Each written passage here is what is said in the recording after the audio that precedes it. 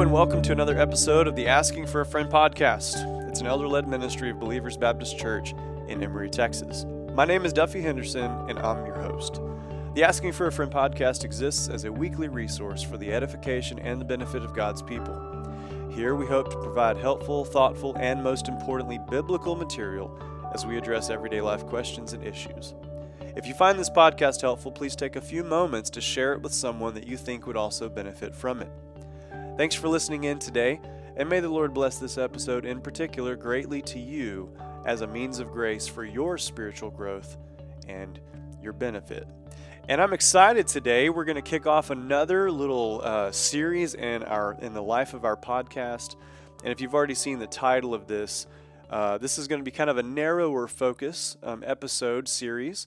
And we're just going to title this a New Members series. And so what this is going to cover, we hope to, in the future, to put many more episodes out, talking about the basics of and the distinctives of our church. So if you've come to Believers Baptist Church and are interested in church membership, if you've maybe attended some of the new membership classes already, whatever phase of life you're in right now with regard to church membership here, we hope these episodes will be helpful to you. And today I'm happy to be joined by two of our elders here, Patrick Covington and Kyle Slaymaker.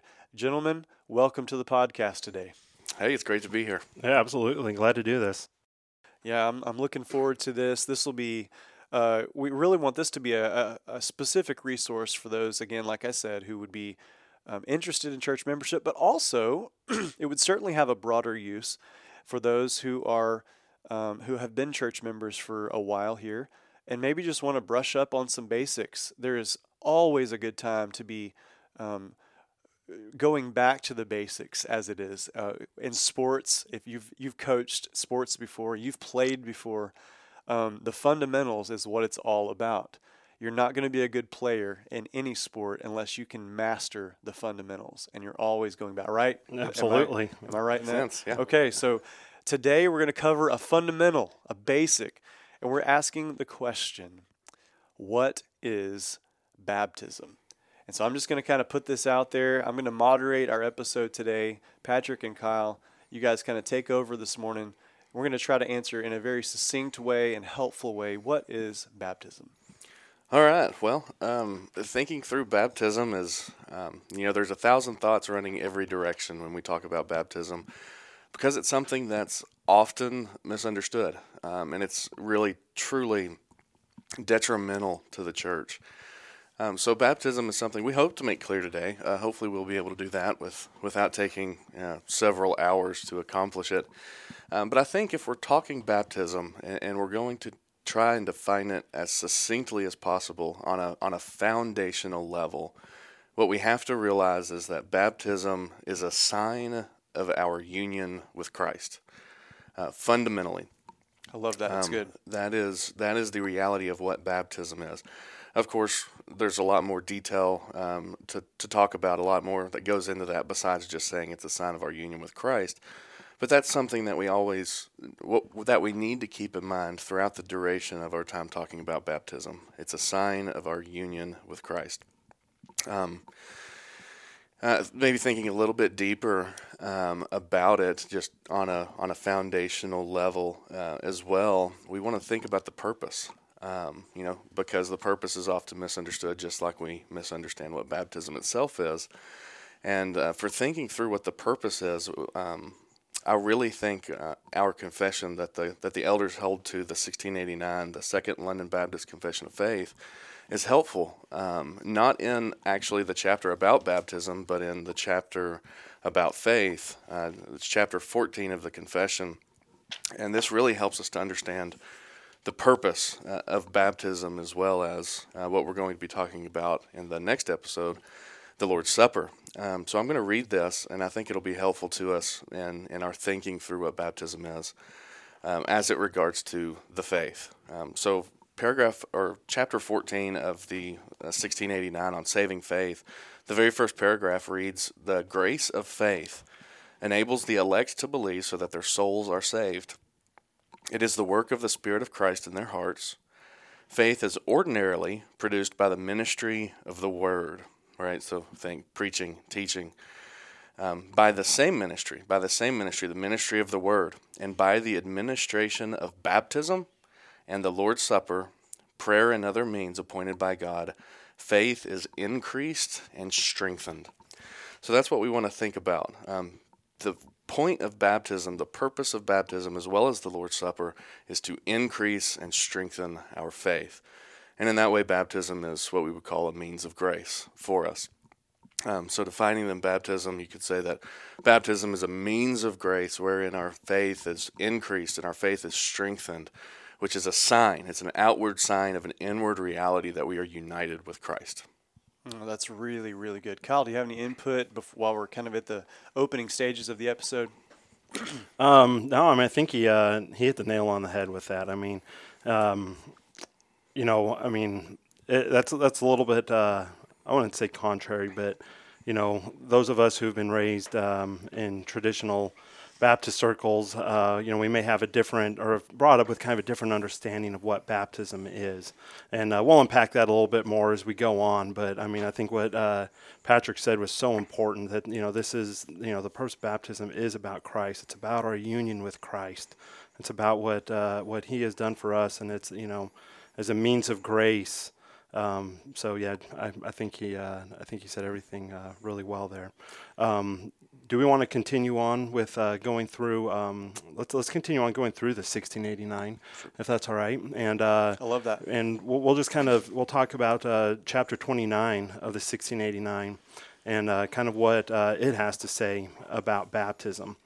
So in the 1689, chapter 29, the first paragraph says, "Baptism is an ordinance of the New Testament, ordained by Jesus Christ. To those baptized, it is a sign of their fellowship with him in his death and resurrection, of their being grafted into him, of remission of sins, and submitting themselves to God through Jesus Christ to live and walk in newness of life."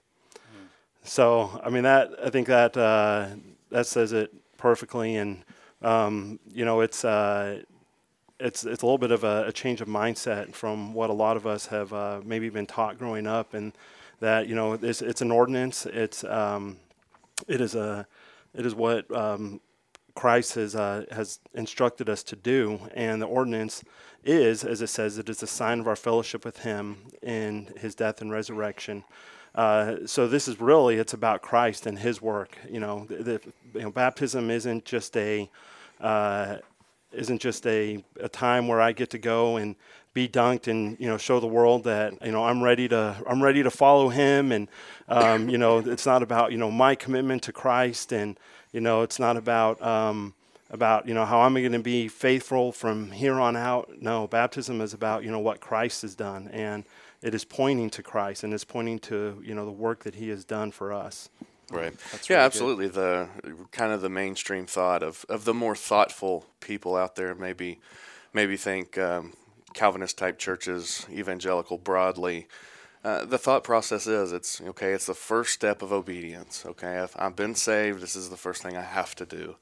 It's also a commitment. It's my commitment to live faithfully to Christ, and it's. And I would say that there are all those elements in baptism. Absolutely, I wouldn't say categorically that those are not part of what baptism is. Right. But I think what we're trying to do here, correct me if I'm wrong, I think what we're trying to do here is help to add more of a full-orbed understanding. Correct. Right. Absolutely. It is of the ordinance obedience itself. to God to be baptized. Absolutely, it's obedience. An ordinance, right? Yes. You think what an ordinance is. It's a law. It's a command. It's a command. That's right. So, yes, we do it. It is obligatory for us to be baptized after we've been saved. It is, it is, as the confession even said, submitting ourselves to God, right? Well, while we're right here talking about the ordinance and the command of Christ, where do we find in Scripture, where do we find biblical warrant for this?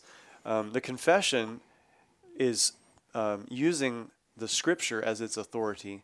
So where in Scripture do we find this ordinance put in place for those who would profess faith and repentance in Christ? Well, it's all over the New Testament. Particularly, you see it in Acts. You see it through the Gospels. But if there's one plain, simple, this makes it abundantly clear proof text, it's the Great Commission. Right. I don't know if Kyle, are you turned there in Matthew? Yeah, Will you read it exactly. I for have us? it pulled up. This is in Matthew. This is, as you said, it's a Great Commission. So this is Matthew 28, and we will start in verse 18. And it says, Jesus came and said to them, "All authority in heaven and on earth has been given to me. Go therefore and make disciples of all nations, baptizing them in the name of the Father and of the Son and of the Holy Spirit, teaching them to observe all that I have commanded you. And behold, I am with you always to the end of the age." Plain and simple, right? To make disciples of the nations, one of the things it means to make a disciple is to baptize them. And we have that on Christ's own authority here in Matthew chapter 28. Yeah, that's really good. Well, I didn't mean to derail your train of thought. We're reading in the Confession, chapter 29, on baptism. So, listener, if you have a copy, you can find a copy of this online as well, of the 1689 Confession, if you'd like to read that for yourself. So this is what the guys are talking through.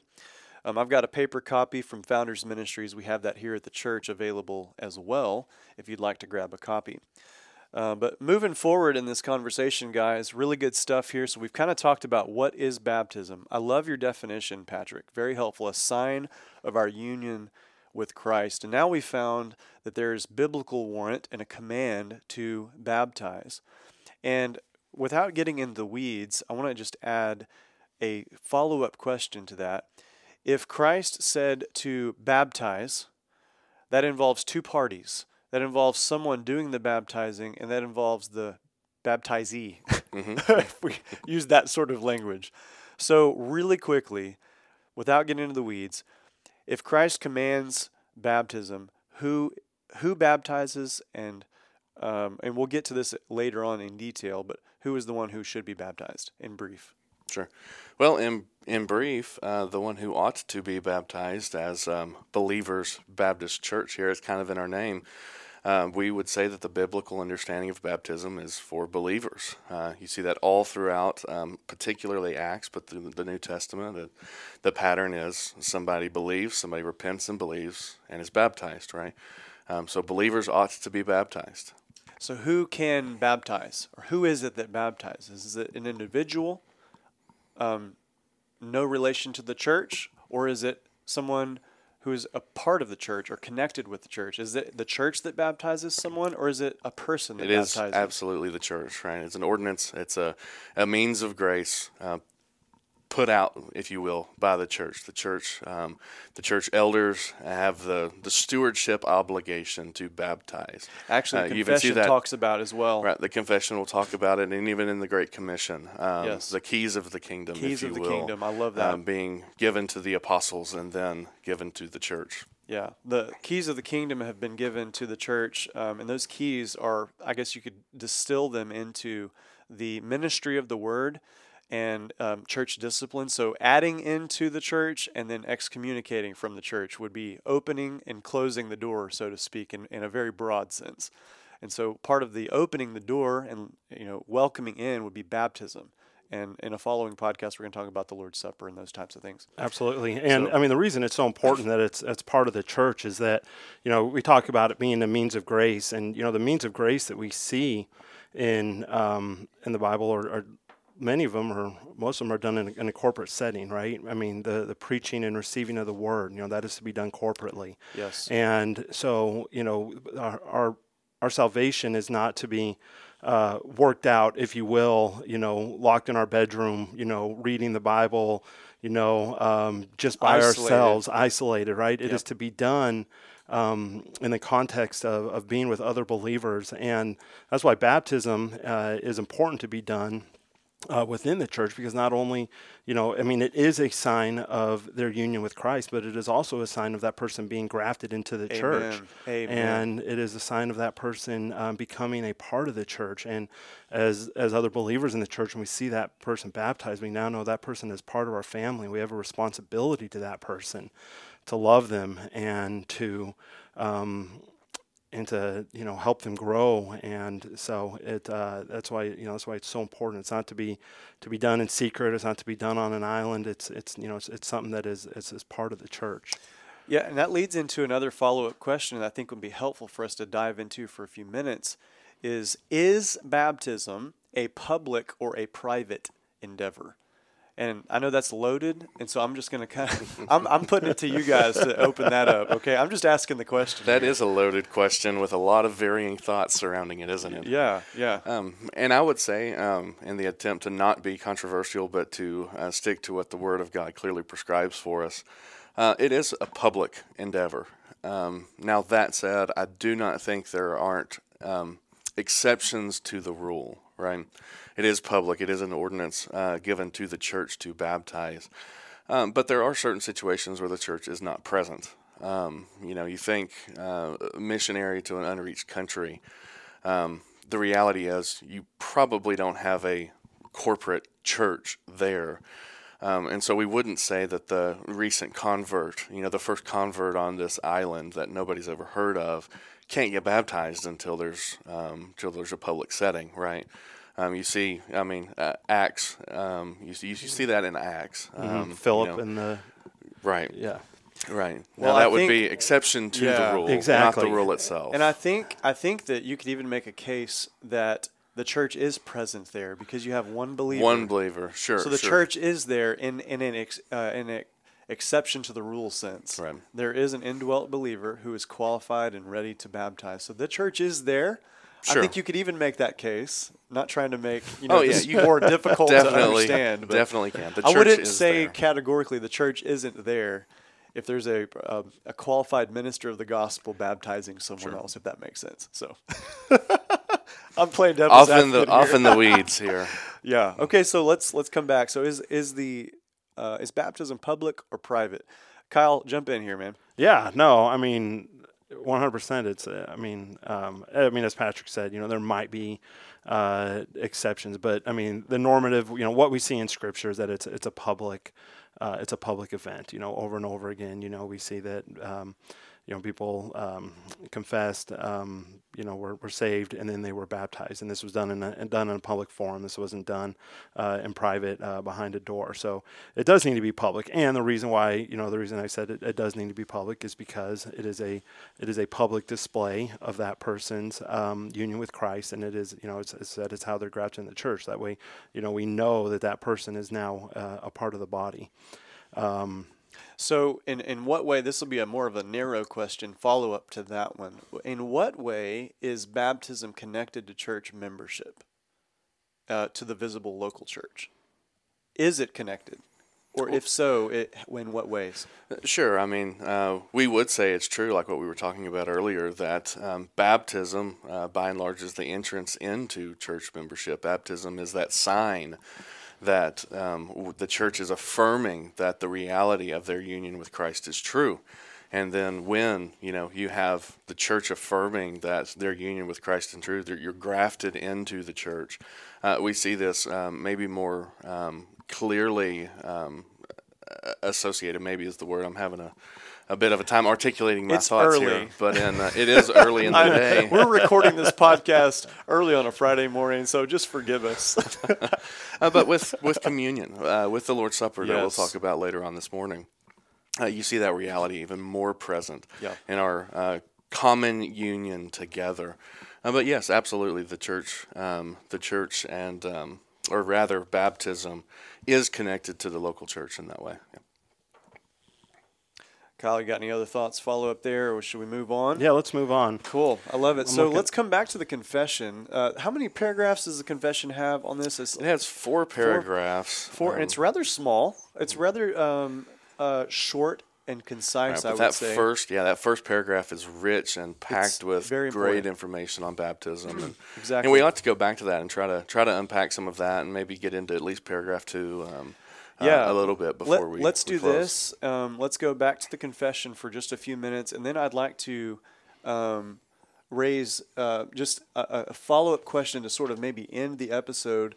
Is there such a thing as an improper or invalid baptism?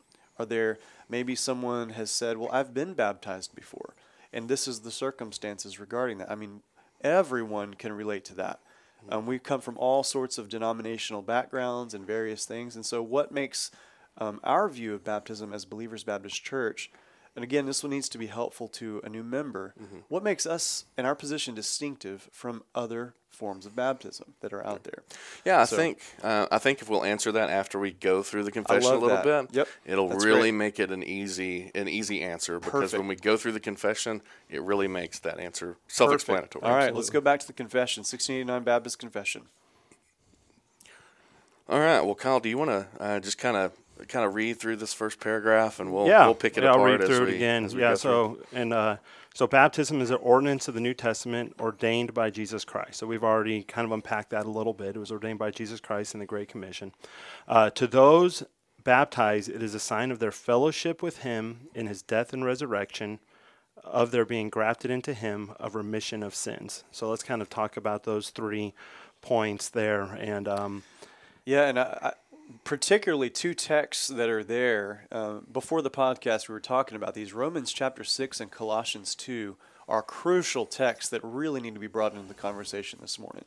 Do either of you guys have that pulled up? Yeah, I have Romans 6 pulled up. So let's start there. Read with Romans 6, and I'm going to read verses 1 through 5 right now. It says, "What shall we say then? Are we to continue in sin that grace may abound? By no means. How can we who died to sin still live in it? Do you not know that all of us who have been baptized into Christ Jesus were baptized into his death? We were buried, therefore, with him by baptism into death, in order that, just as Christ was raised from the dead by the glory of the Father, we too may walk in newness of life. For if we have been united with him in a death like this, we shall certainly be united to him in a resurrection like this." Right, so we see a lot of good. wonderful information we can unpack from this one text alone. Wow, rich. But excuse me. But it makes clear, right? Our baptism is a real thing. Now, before we dive into this text too much, we do want to realize and pull out the fact that it is a sign, right? And the confession said that it is a sign of our fellowship with him. It's not as if baptism itself accomplishes anything in that regards. Baptism does not save us. Baptism does not unite us with Christ, the physical being dunked. We would say that there's a spiritual reality behind baptism, and a spiritual baptism that happens, if you will, when we are saved. We are, in the language of Romans chapter 6 here, baptized into Christ and into his death. Baptism, as we were talking about, is a sign of this glorious reality. So it's important for us to realize this, but this text here, it talks about even the reality that we're in Christ, right? We are united with him, not only in his death, but in his resurrection. We've been raised to walk in newness of life. It's such wonderful, wonderful reality. And baptism then becomes a sign of that for us. So baptism is not just an obligatory act that we got to do. We got to get up there and be embarrassed and let everybody clap at us when we get dunked. And, that's not what it is. It is something that we can look back to for all of our days, and all of our suffering and all of our sorrow and all of our times where we are inclined to turn away. And we can say, no, we can remember our baptism. That's a physical, tangible thing we can cling to and say no. And what it signifies. Right. It Not signifies. just the dunking, but looking back to our baptism and what that baptism then signifies for us. Right. The dunking doesn't accomplish it, but it is a sign of what has happened. Yeah. A sign of the reality that we have been buried with him in his death. And we have been raised to walk in the newness of life. So it's a tangible reality for that glorious spiritual reality of the gospel. Yeah, what I love about that Paul does here is he's talking about are we to continue to sin? How can we who die to sin live in it? And what does he do? He doesn't point the believer back to maybe the point where they were called by God, but no, he points them back to their baptism. Right. Doesn't point them back to their own faithfulness. It doesn't point back to the faithfulness of Christ. Exactly. Right? Thank you for saying that. Yes, he points them back to the faithfulness of Christ and reminds them of their baptism. And I think that in the Christian walk, especially in modern day, baptism was kind of an event that happened. We kind of forget about it. It was something that maybe we did when we were a child, or something that, we did as right after we converted. We kind of forget about it. But Paul points us back there, and it's something that we should be thinking about. It's something that we should remember. We should remember our baptism, because it is that sign of our unity with Christ. We are to remember that we are united with Christ, and that we do have a new life, and we are to walk in that newness of life, as we were buried into his death, and we were raised in newness of life. So right, and not only that, we have the power to do that. Even as Galatians 3:27 tells us that we have put on Christ through our baptism. Right, we are clothed with Christ's righteousness. So that's another helpful thought as we think through this and what the reality is of our baptism. Right? We are clothed with Christ's righteousness. We have put on Christ. Amen. Man, that's really good. Any other thoughts from the confession on that first paragraph? Do we want to unpack the last couple of sentences? Yeah, I think it would be good to unpack those as well if we think through really what we've already said, as well as, the very last phrase there is kind of what we just talked about. The last phrase being, and of submitting themselves to God through Jesus Christ to live and walk in newness of life. Right, we've been talking about that through Romans chapter 6. But even if there's one other key text that's super, super helpful in thinking through this whole reality of what the sign is, and that's Colossians chapter 2. I am turned there, but Kyle, would you? Yeah, you have it pulled up. Yeah, I'm turned here as well. So yeah, I can read it for us. So Colossians 2. We're going to read verses 9 through 14. It says, "For in him the whole fullness of deity dwells bodily, and you have been filled in him, who is the head of all rule and authority. In him also you were circumcised with a circumcision made without hands, by putting off the body of the flesh, by the circumcision of Christ, having been buried with him in baptism, in which you are also raised with him through faith in the powerful working of God, who raised him from the dead. And you who were dead in your trespasses, and you who were dead in your trespasses and uncircumcision in the flesh, God made alive with him, having forgiven all of us of our trespasses, by canceling the record of debt that stood against us with his legal demands. This he sets aside, nailing it on the cross." And what more encouraging reality could you have when thinking through what baptism is? Right? It is a sign of this glorious reality of the gospel.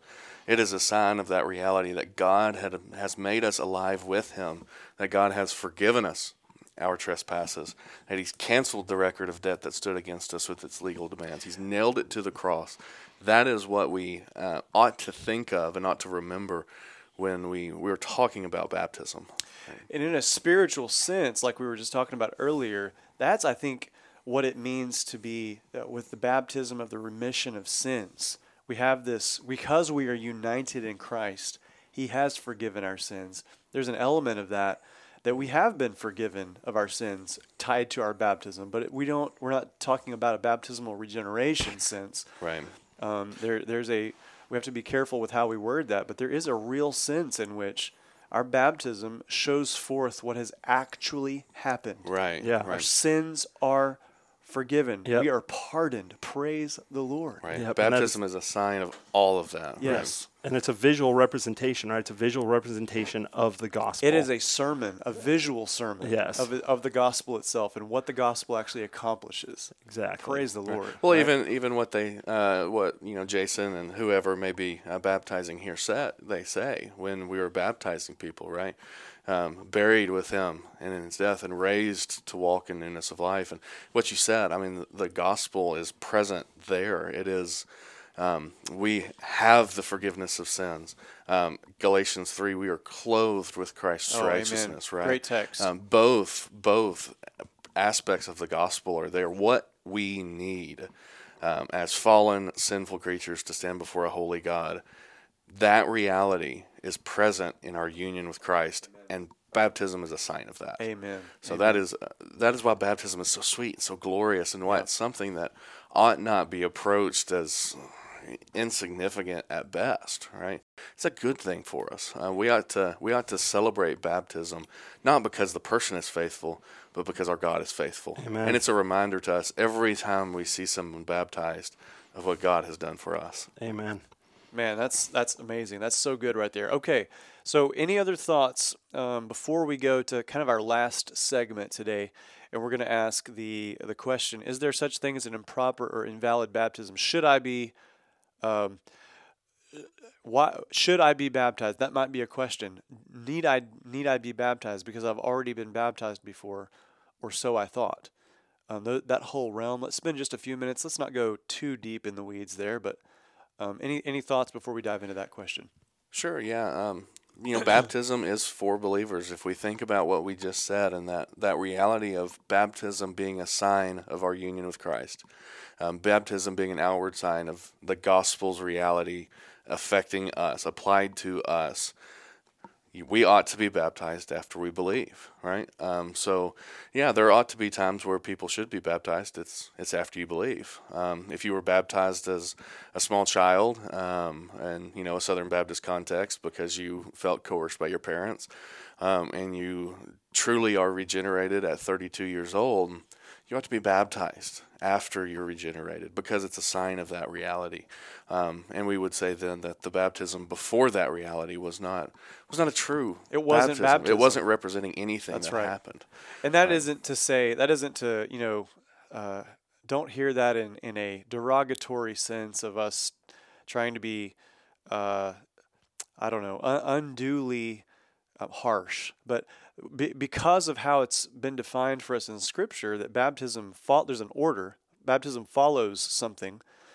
If that first step hasn't taken place, then the baptism was not a baptism at all, actually. And so there would not be a sense in which you need to be rebaptized because there's never been a first first baptism. You've been dunked, but you haven't. You got truly. wet, but there is and so of course those kinds of questions come up a lot in various situations. Kyle, do you want to jump in there? Yeah, because this is for new members. I kind of want to take it maybe back to a little more, practical. Sure, I don't know if practical is the right word, but just to kind of understand, how we see baptism as being carried out. And the confession does talk about this, right? It talks about the outward element to be used in this ordinance is water, in which the individual is to be baptized in the name of the Father, the Son, and the Holy Spirit. And then it goes on to say immersion or dipping of the person in water is necessary for this ordinance to be administered properly. So we do practice and believe in immersion when it comes to baptism. That's right. So it's not a sprinkling. We're not sprinkling water on people. We see it as a pattern in Scripture where people, when they're baptized, they were immersed. And I think that, most fully conveys the message of being buried with Christ. You're being fully immersed in the water and then being raised to walk in newness of life. So, so I think that is important, and that is why we practice it that way. So, wanted to talk a little bit about, how we baptize, how we carry out the ordinance. And then, even though, as we said, it is a command, and all believers should be baptized. And I know we've touched on this a little bit here and there, kind of woven it in there, but it is not necessary, if you will, for salvation. It is not salvific in nature. Yes, correct. It is a means of grace after we have been saved too. Yes. And it should come very soon after we've been saved, but it in and of itself is not salvific. There's no saving act of being baptized.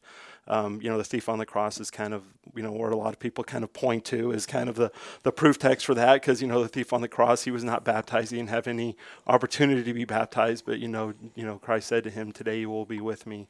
And so, obviously that, he made a profession of faith, and, that's what was counted to him as righteousness.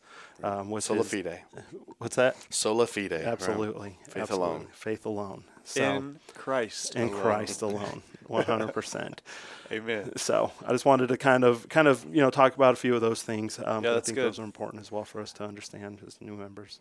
Good stuff. Any other thoughts as we answer the question, is there such a thing as an improper or invalid baptism, before we wrap up the episode? I don't know that I have really any more thoughts on that, but maybe just summarizing the whole of what we said that'd be succinctly. A good way. Yeah, good. We would say that baptism is a means of grace, right? Baptism is a means of grace that's given to us for our strengthening, the strengthening of our faith.